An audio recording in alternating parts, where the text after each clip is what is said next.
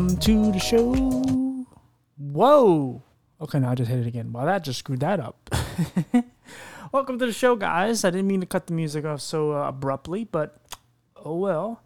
As you can tell, I'm in a good mood and for good reasons, and you'll learn from this episode.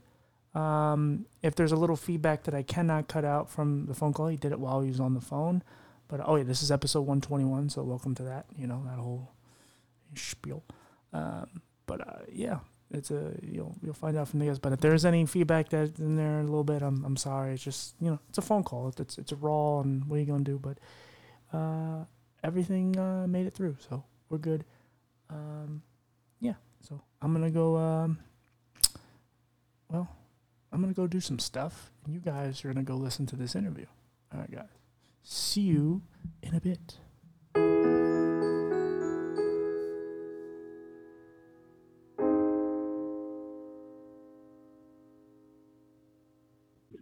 All right, guys, back again.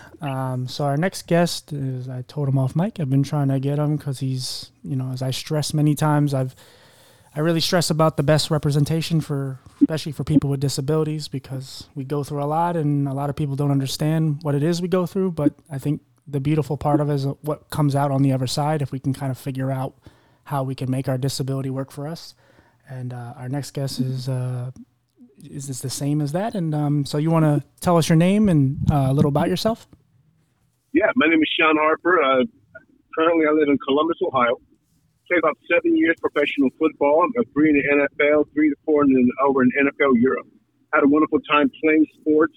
Had a wonderful time traveling, speaking, investing. Currently, I'm a husband, father, and I'm a owner of 2 companies, and I love to win. And that's what we're going to do. So let's have at it. Let's have fun. Let's do it. So I believe I read you have 4 different disabilities. Yeah, and it started when I was in the 5th grade, when I was first diagnosed. I was really struggling in class, and after repeating the 1st grade and struggling from the 1st, 2nd, 3rd, 4th into the 5th grade. One day in class, my teacher noticed me struggling as I was reading out loud and stuttering, and she suggested that I go get tested. And after about 2 or 3 days of testing, they're like, "Get your mom in here quick." And so they called my mom in and said, "Ma'am, your son, Aaron Sean, has 4, maybe 5 documented learning disabilities." Now, I don't know the exact ones, but I know one had to do with shapes, one had to do with rote memorization, dyslexia, things like that. Right. And it's really, hampered, and I struggled. And they was, going to prescribe a whole bunch of, this program, that intervention, and my mom intervened. And, she's like, "You know what? My son's not disabled. He is uniquely enabled." And that was huge. Yeah. That moment right there was huge for me. So, yeah, that was huge. Yeah, absolutely. That's kind of one of the key things for us is if someone kind of steps in, because you were too young. So if someone comes in and actually says like there's nothing wrong with him, even if there technically is, the support and the love from whoever, a family member, whoever, it goes a long way down the road. Yes, it does. But before you were diagnosed, did you kind of think you were different, or you just thought you were just like a regular child? No, I was a regular child who struggled. I thought that I was different in the sense that I didn't achieve. It kind of wreaked havoc on my achievement ideology, saying, "Hey, you know what? Everyone else is, reading advanced books, and you're still in remedial books. You're actually struggling reading at the, 2nd and 3rd grade level, and your kids are in the 4th and 5th grade, and, praying that I was never called on in class, that kind of hampers you a lot." And that really, it really had a profound negative effect upon me. And it was crazy because a lot of things that I struggle with now or back then are in fact my gifting. I just had to fight through and work through it. Like, I love to write books. I don't write the books, but I have so many books in my mind, and finally I found some great writers, and all I do is just get a microphone and just start talking. And they're like, "Wow, that's great content." Like, "Oh, you think so?" "Oh man, I know so. That's a book." Next thing you know, it's a book. I probably have about four books that are out, that are finished.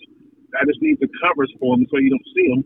And then I have about four more in my mind, compartmentalized, ready to go. Four more books right now. Yeah, and that's kind of what I've discussed with some other people on a woman I had on who had a traumatic brain injury.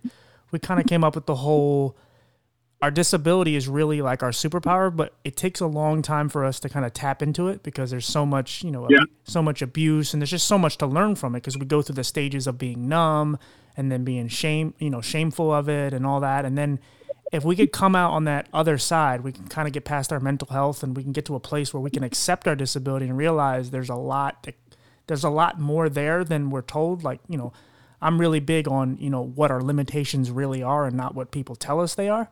And once you figure that out, there's a lot of beauty and a lot of great things that can come from it. Indeed.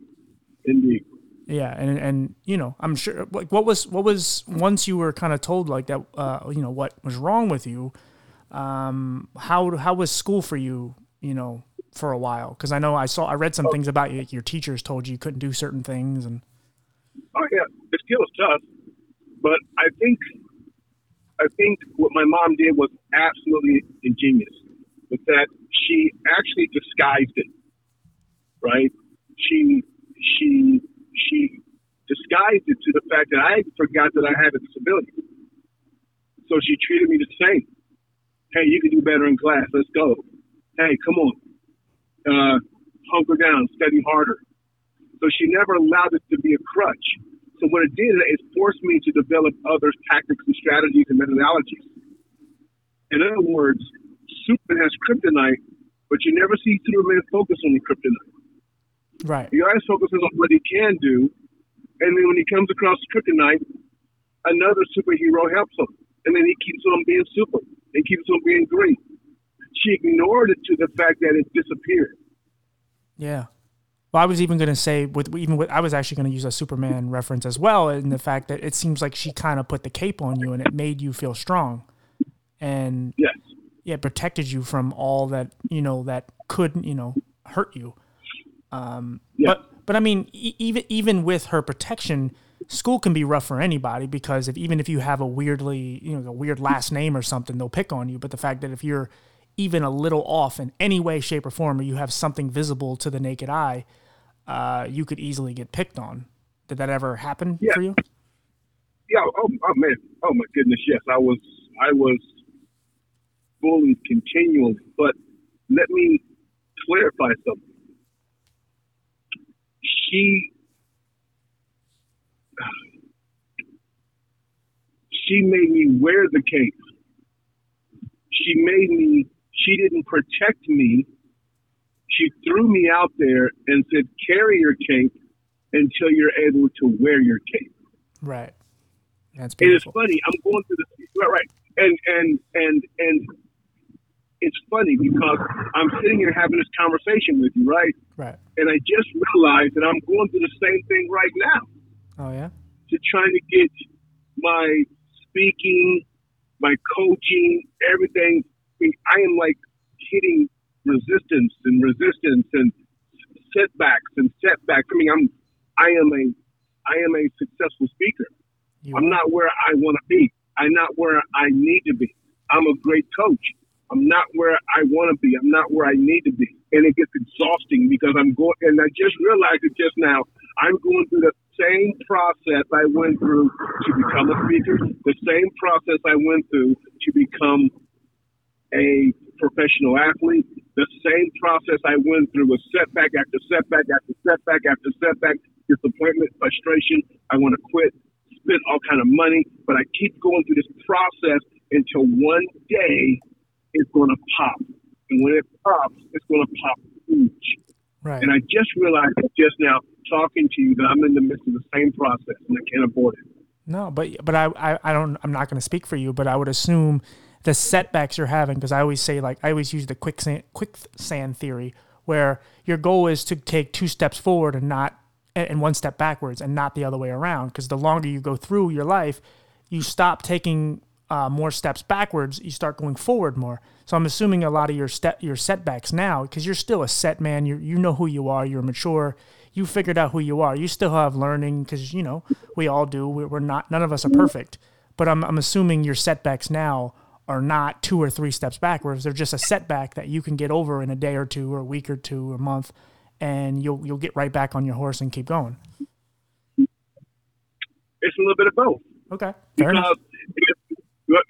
Because if I'm taking steps in something that I am familiar with, a little stumble here and there, and you're fine. That's where most people are. They venture off into something that I'm kind of familiar. But me, I want to jump into something totally brand new. So guess what? There's going to be a lot of stumbling. Now, you can mitigate the stumbling. You can mitigate it by having a mentor. You can mitigate it by doing a lot of studying. You can mitigate it by taking baby steps so you don't fall. You can mitigate it by being humble. It's really hard to fall when you're on your knees, right? Right. But when you jump into something brand spanking new, oh man, yeah. You're out of your comfort zone. Exactly. No, I will say, just, I'm not going to give you any advice, but just when you said to me when we first talked earlier, I'm going to go give a speech. And one of the things I read about you was, it was a teacher said that you'll never, whatever it was, go to college, or you never be able to do any kind of speakings. And you're giving a speech, regardless of what it's about, like everything you were told you couldn't do, and everything I'm sure deep down you probably thought you couldn't do, you're achieving it. It's just, you continue to go to other avenues where you're not as familiar with, but you like a challenge. So you're always coming from the underdog position. And but if you would have stuck to what you're comfortable with, that you are, and you're now comfortable in many different avenues, you would be fine. But you keep challenging yourself, so that's why you keep having setbacks. But it's a good thing, because you keep learning and you keep making yourself a better person as your life goes on. Yeah, I think that one of the secrets of that is to look at your setbacks as tuition. Mm-hmm. It's not a failure. It's tuition, and you learn the lesson, because life gives you the test first. Then if you're lucky and humble enough, it teaches the lesson. Yeah. And even if you want go ahead. Like I'll give you an example of one of the lessons that I've just learned. Is that when people come to you and tell you what they can do and how they can help you, take it with a big grain of salt. A huge grain of salt. Yeah. You want to find people who are doing it and who are in that space, and they're knocking it out the park. Right. You want to ask them. Stop letting people come to you and sell you stuff. Okay? You need to see somebody who's doing it and they ain't trying to sell it. That's the person you want to talk to. Yeah, absolutely. And you can't forget, and you can't forget where you came from, and you just because like even with you in this case, like in aspects of the world, you're technically bigger than me in as far as notoriety or whatever. But the fact that you willing to even talk to me, which, and not that I ever thought you wouldn't, but it's like you always have to look out for everyone out there, because there's people that are going through similar things. They're struggling, but they're overcoming, and it doesn't really matter their status in life. There are a lot of people that can really help you. It just depending on what they can help you with, whether it's just giving you a little knowledge and help you get through the day. Because there's plenty of traps set out there for you, and I'm sure because you played professional sports, and there's plenty of traps just even in that itself. Oh yeah, tons of them, tons of traps. A lot of the traps, however, are birthed from your desire. Yeah. Right? So if you're moving from your desire versus moving from your call, you can get hooked up and hemmed up in a lot of traps. Yeah. Well, being enticed from your desire, you are actually driven. Yeah. Being enticed from the call that God is giving you, you're being led. There's a difference. And you have to be able to discern which is which. Right. No, absolutely. Before we kind of delve into, I do want to say, because I read something in your bio, you talked about because of living in certain neighborhoods that you didn't want to be a statistic. Now, I pretty much know what you mean, but can you explain what that meant? Yeah. So a lot of people in our neighborhood, 20, 30 years later, did not have the best outcome. And I'm not just talking about crime or being, empowered, not living up to their full potential. Right. That is one of my, big fears, not living up to my full potential. It quietly hunts me like, you can do better, you can do better, you can do better, don't settle, you can do better. Yeah. So there are tons of people. Like, I was not the most talented person as far as sports. I wasn't the most talented person in tons of gifting. I just didn't quit. Yeah. That's it. I just didn't quit. That's the only difference. Yeah. No. Absolutely. Well, not the only, but yeah.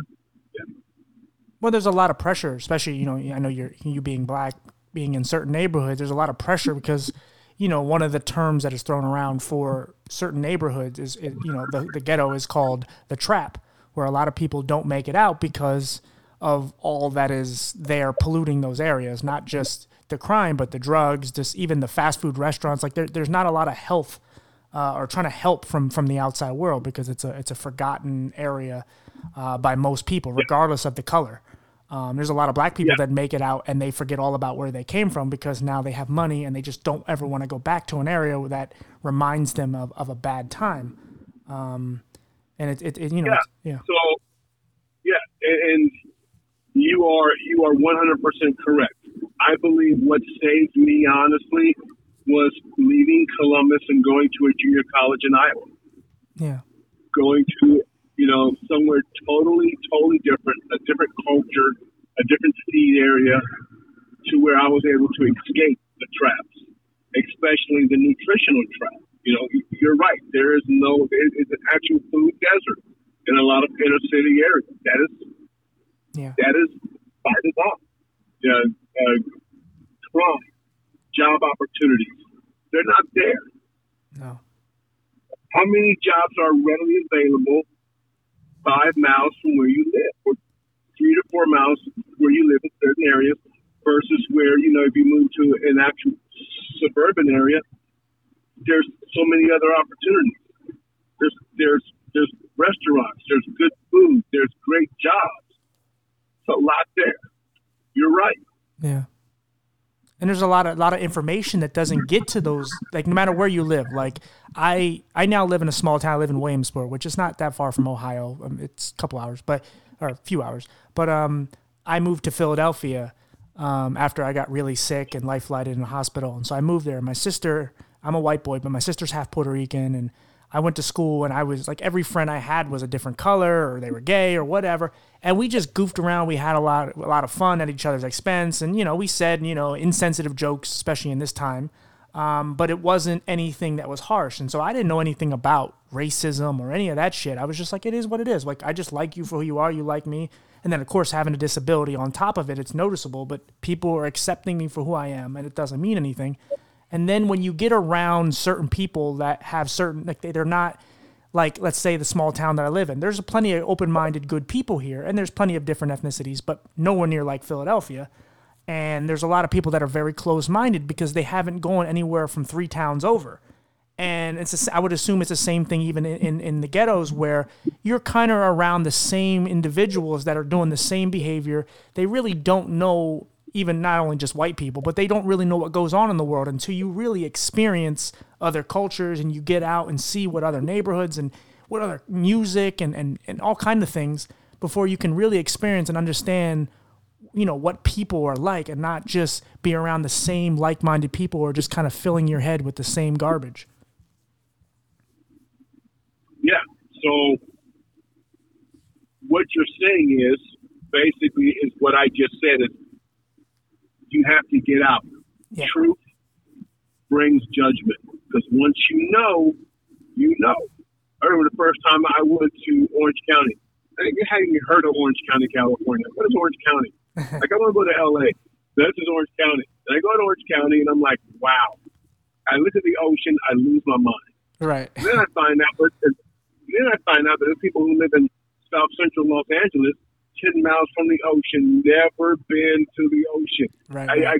It just blew my mind. It's like people grow their entire life in parts of Los Angeles and has never been to the ocean. If you see something like that, it now brings everything into judgment. And what I mean by bringing into judgment is that one day I was standing on the beach and I'm looking out at this massive ocean and I'm thinking to myself, I am so small. Right. I am so grand scheme of things of life. Yeah. Okay. Number one is it's not all about me, and number two is I need to make a bigger impact. Absolutely. Because truth brings judgment. Yeah. No, that's really true, and a lot of this will translate to what I wanted to talk about next. Like, what made you want to get into football? Truthfully, my mom made me play. I didn't want to play football. I mean, I liked it, but when I was in second grade, my mom was like, "You gonna go play football?" I was like, "I don't want to play football." So you're going to play. And I promise you, she made me and my neighbor, we walked almost 2 miles to and from practice every day, every single day. And I didn't like it. I was horrible. I sucked at it. But she wanted me to have stronger male influences in my life. And that's how it happened. I loved football. I watched it when I was a kid. But I didn't like playing it because I didn't like running sprints and up and down the field and all those little football drills. I hated it. Yeah. And you were an offensive tackle, right? Offensive tackle. Now, was there? And again, I don't know the answer, but did you have any like anger or rage issues? Because you could really get that out with football. Oh yeah, and a lot. You know, I discovered that a lot of anger comes from young men when they have an absence of a father. Right. Brings a lot of that out. It channels it. And when a young man is not confirmed, he is extremely resentful. Yeah. He is extremely resentful towards the person that's supposed to confirm him. Now he is trying to identify and to confirm himself in other external means, whether it's how tall he is, whether it's how smart or this or this or what gang or what affiliation. I'm looking for validation. And they'll go out their entire life looking for that. Yeah. What's again, I think football translates more than any other sport, and not just because it's my favorite sport. Now I know you played for them, but I'm a huge Rams fan, and not just because we just won, but I've been a Rams fan for a long time, and I bought the DVDs and all that, and just watching all the celebrations and all these guys get along, and they say they love each other, and they're the brotherhood and all that, and it's like a true meaning of actually you have to get each other's back or you will not succeed. And it does not matter of your color or any of that. Like, if you care about that stuff, you aren't going to, it's not going to work.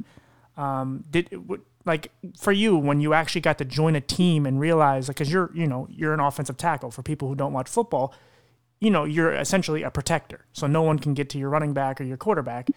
And if you screw up, it screws up everything. Not just you, but I mean, you specifically, if you screw up, everything goes to hell. What did you like? Is there a lot of lessons that you learned from, being a football player? Oh man, you know what? I don't even have time to talk about all the lessons. Right, or just the important ones, the most important. Well, yeah, it's understanding that, for me, good teams work together. Great teams work as one. And that's one of my personal frustrations is like, how do I get a team of a team? Yeah. Because when you got it, you can feel it. You know, good teams work together, great teams work as one. So I don't have a lot of corporate experience. And so growing up, it's always been team. Okay, this is what you do, blah, blah, blah. This is how you flow. You flow as a team. That's big for me. Okay. And going into the regular world, that's kind of non-existent. So that was tough. But some of the great lessons I've learned is I learned perspective. So I'll tell you a story. When I played football, you know, if you can imagine 50 players showing up to practice, you know, most of us are single. You know that we don't care how we look. You know, we got sweatpants on and, you know, we're just, hey, I'm showing up to practice. Right. You know, who cares? Sleepy eye, you know, just whatever, right? But then there was one guy who's come to practice every single day, and he had on and I'm like, wow, this guy has a shirt and tie on every single day at practice. And so one day, you know, after he played like 20 years, and so I asked him, why do you do that? And it's like, basically, it's like I have to have the right perspective. The right perspective is that this is business. It is not a sport. It is business. And so I have to have that mindset. In other words, you have to have the perspective of an owner to take ownership of what you do. So check it out, which is very interesting, is that when you watch football, there's this huge dichotomy that's going on, right? It's one thing, it's another thing. To a fan, they're watching it from one perspective. Yeah. A coach is watching the game from another perspective, right? Yeah. The media is watching it from a financial perspective. The owner is viewing the game, and they're watching the game at the same time. The players, they got their own perspective. Everyone has their own perspectives of one game. If you want to last in the game, you have to have the perspective of the owner. Because the owner understands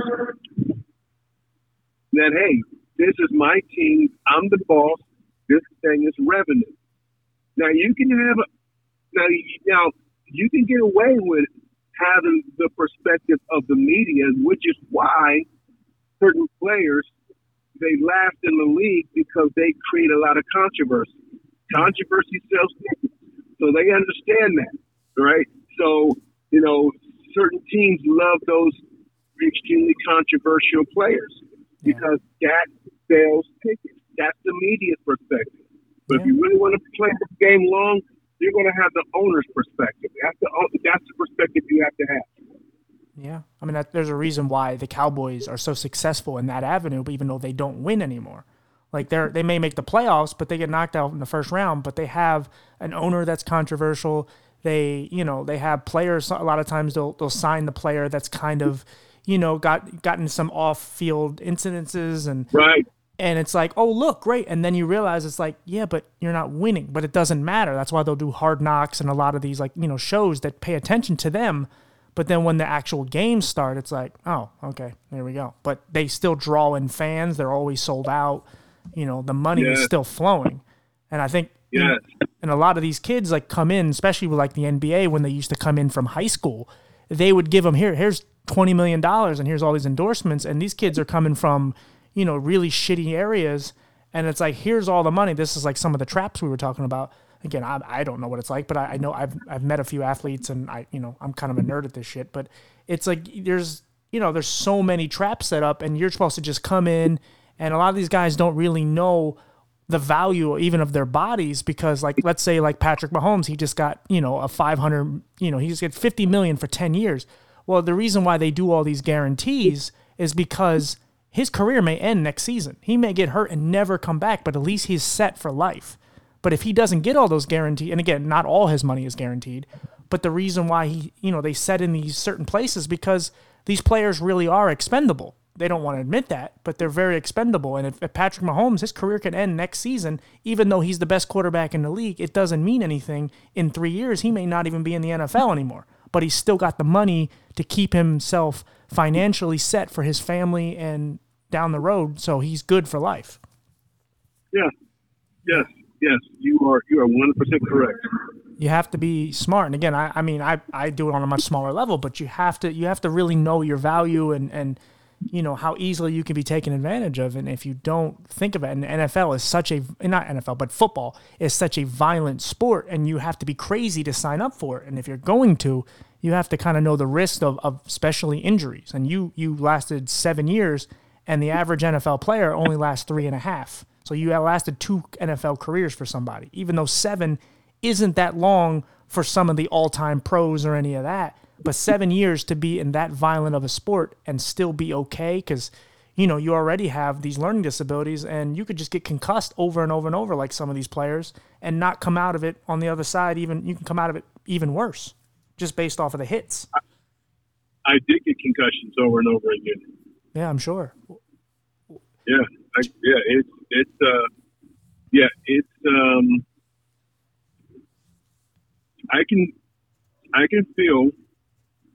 feel the toll that it's had. I can sense the toll that it's had.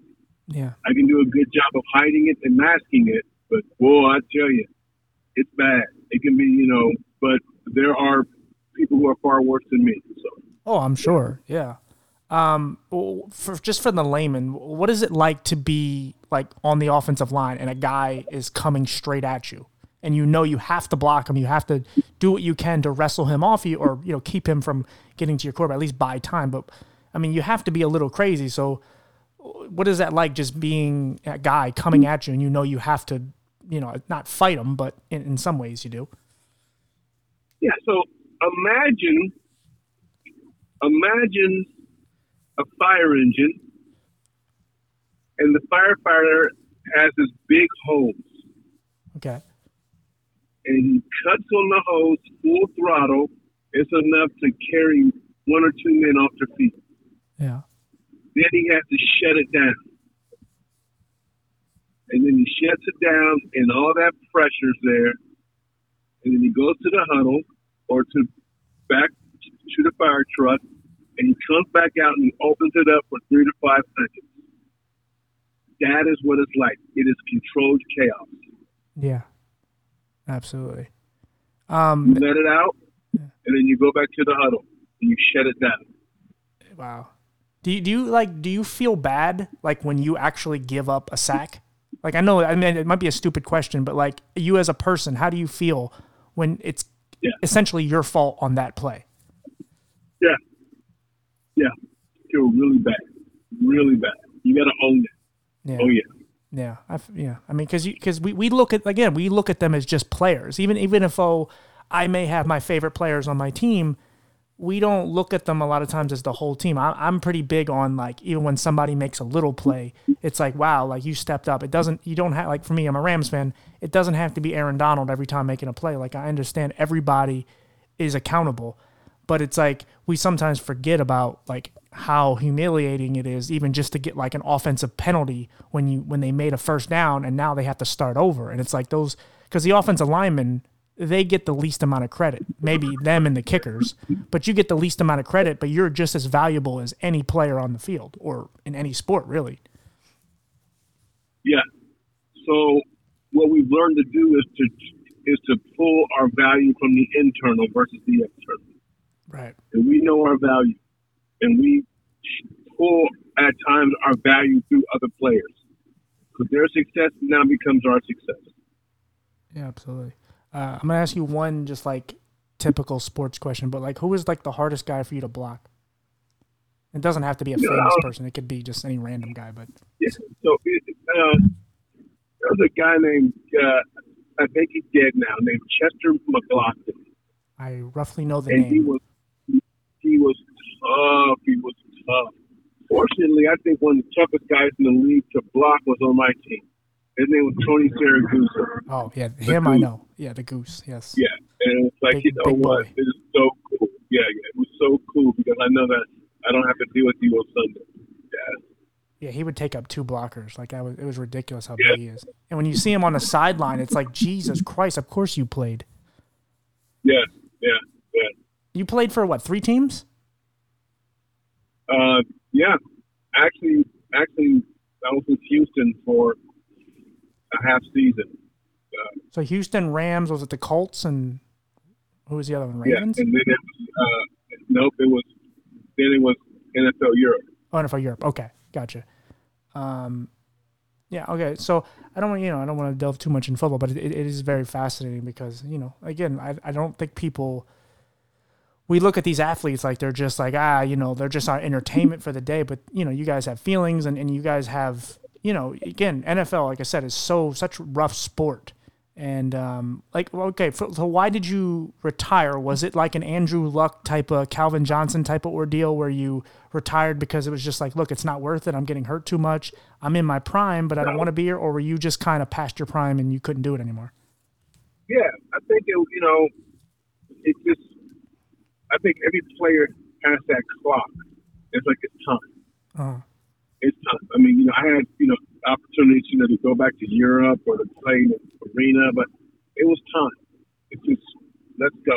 Let it go. It's time. And that's how it ended. That's good. Yeah, I mean, because there's players that don't make it out like you do. Like on the, as far as just being all with it. Like I remember hearing about Wes Welker. He had like 15 concussions, and I'm like, boy, that's not good. Like he's gonna have a problem. Even if it's not right now, he's gonna have a problem for a long time. And that's the whole CTE problem that they're having, and they're trying to cut back on the concussions. And it's gotta be a major. Do you worry about that with the CTE? Well, I really can't go into that, Fair enough. I actually worry about that extensively. Right. And just little small things that I'm doing around, every single day. I'm looking at signs and symptoms of that. Right. And it's real. That's all I can say is firsthand experience. It's real. It's real. I got you. Fair enough. That's good enough for me. Just my last sports question. We can kind of get into what you're into today. What was like your stance on the whole with because it goes back to just even the racial stuff with the whole kneeling. Now, I think a lot of people get the misconception that it's just these people who are refusing to, they're kneeling because they don't care about the army and all that shit. And it makes no sense because it has nothing to do with that. Most of these guys have fathers, uncles, grandfather, whoever have been in or were in the war, and they're very supportive of that. But people don't really understand the real meaning behind it. So, like, what was your take on the whole when it comes to kneeling in the NFL? So, here's my view, and I hope this doesn't look, well, I don't care if it does. No, who cares? Go ahead. Do your thing. Yeah. Right. So, he is exercising his rights. Now, I don't agree with him using the NFL platform to exercise his right. But at the end of the day, he's exercising his right. Now, you got to understand that we don't live in a democracy. Right. We live in a republic. There's a difference between a democracy and a republic. Who's the republic for which it stands? Now, understand this. An actual democracy says, hey, mob rules. Whatever we vote, the majority rules, that's what it is. Mm-hmm. The republic says, no, here are the rules, and I don't care if there's a million people that want to do it. The rules are the rules. And according to the rules, he has a right to free speech and expression. Right. Now, as I said earlier, I do not agree with him using the NFL platform to do that. But at the end of the day, it is right. Now, and this is why this is so important. Because if we now attack him, what's to say 10 years from now, and they're like, well, we don't like left-handed black people. Well, I'm a left-handed black person. We don't think you should be around. And since mob rules and we're a democracy, guess what? You don't have a right. You don't have a right to pray. We don't like that. What the heck is that all about? You praying. hey, you don't have a right to bear arms. Right. The same people are saying, well, you can't do it on this side. It's a slippery slope. Yeah. So you have to respect that because you have rights you want to keep as well. Right. And if you allow them to go after him, eventually they're going to come after you. Yeah. It's kind of like the guys who created South Park, they were talking about when like Reverend Al Sharpton was having a like burial, like a funeral for the N-word. And they came out and said, well, it's either all or nothing. You either keep all the words or you ban all of them, because at some point someone else is going to want another word and another word and another word. Right. And it's, you start taking away certain freedoms to say this and to do this. At some point, someone else is going to go, well, this bothers me, and now I want this. And that's why we're in this politically correct cancel culture we're in now. Yep. Well. Yeah, it's really frustrating. But what are you going to do? Quickly, actually, my one question, quick, I wanted to ask is, did like with your learning disabilities, was there any effects or anything that prohibited you when it comes to like football that was noticeable? No. Because I guess okay. Yeah, I guess at the beginning, it's kind of a pretty basic sport. I mean, it's brutal, but it's pretty, self-explanatory. There's really, and like everybody's got issues, and especially now you're all hurt, so you can't even really make fun of each other. It's like, oh boy, you can't think a certain way, but it's like, yeah, but you could barely walk. What are you going to say to me? And you can't really, you kind of need each other. And like I said before, it's a brotherhood. So you kind of have to, you got to put all that shit aside. I think that one of the challenges that football did cause was, increased memory issues that came out of that.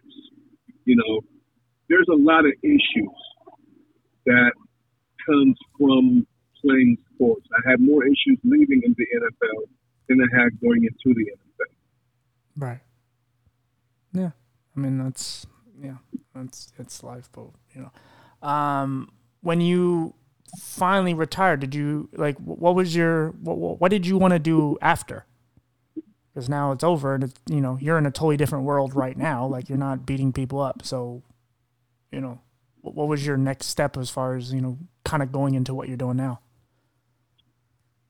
Well, so I actually, started speaking, and I love it. I love to actually speak and to encourage and to motivate, and just like right now, I'm talking to you right now. I just left a speech, and I was able just to share my story, and people love to hear my story and how I came up and the challenges, and I just love to be able to do that.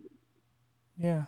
What gave you the courage? Because obviously, you said you even have setbacks now where you're worried about, speaking properly and all that. And I'm sure you're probably very particular in your words and how you, come across. But what gave you like the confidence that you could even give any of these speeches? Well, I guess repetition is the mother of skill. Right. Yeah. So I don't really venture off into, other types of deep presentations and things like that as much. I just stick with my story. This is my story, and you know what? And this is what happened. And fortunately, a lot of people love that because they didn't play. Yeah, but I mean, there's so much more to you than just the football stuff. That's the thing. Like you had such an interesting upbringing and. You had to go through so much that a lot of this kind of prepared you for the NFL, and then the NFL is now preparing you for what you're doing now. I don't know if it's preparing me.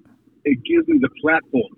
Okay, fair enough. Yeah, but that's the thing. You're using it to your best ability. You're not being like you're not being overly cocky or confident. Like, oh, I was in the NFL and I did this and I did that. You're just like, yeah, I was in it, but I'm using it to also spread awareness on, all the things that you had to go through. Because as you said, you were big on not being a statistic. Well, you broke two statistics. You got out of a bad neighborhood, and you're not just some guy just sitting on a corner, but you're also you have disabilities and you're working, which 75% of us are unemployed, and you're breaking that statistic. So you're breaking so many while speaking, and you're breaking your own statistic, or you're breaking your own barriers by speaking. Yeah. It's a blessing. You know what? Talking to you, it's just really, really enlightening, and I think I would like to raise awareness for other people who have challenges, especially people who develop disabilities later in life due to sports. Yeah, that's a niche. Like the whole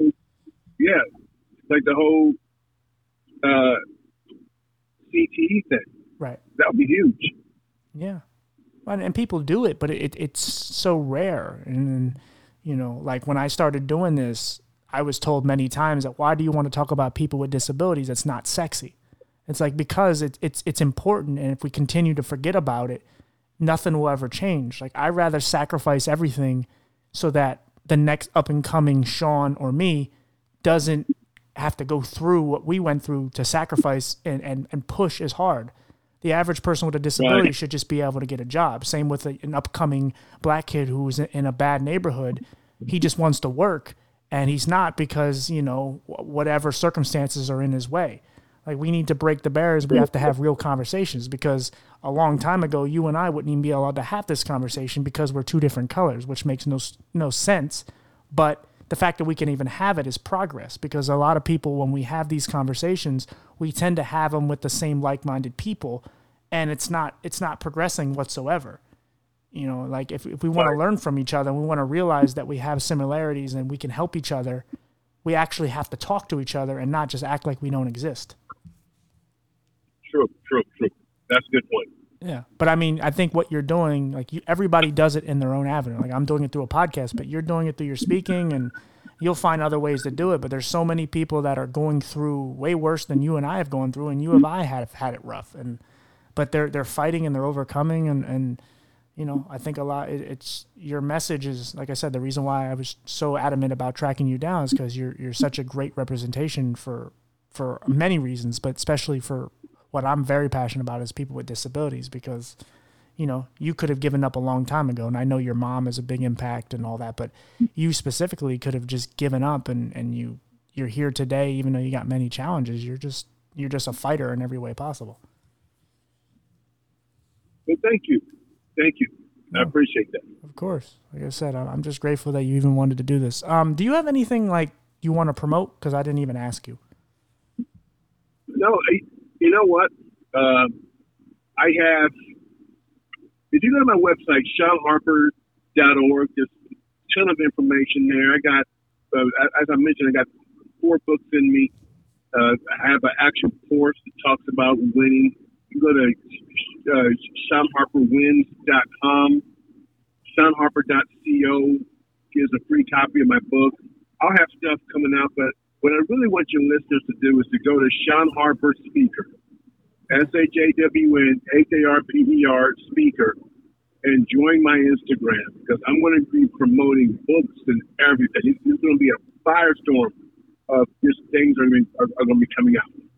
I think I don't know if I added you or not, but I'll definitely have to. But that's kind of how I found you, and everything. The episode will be out. It'll be a little while till it comes out, but when it does come out, obviously you'll be the first one to know. But also, all that stuff will be in the description.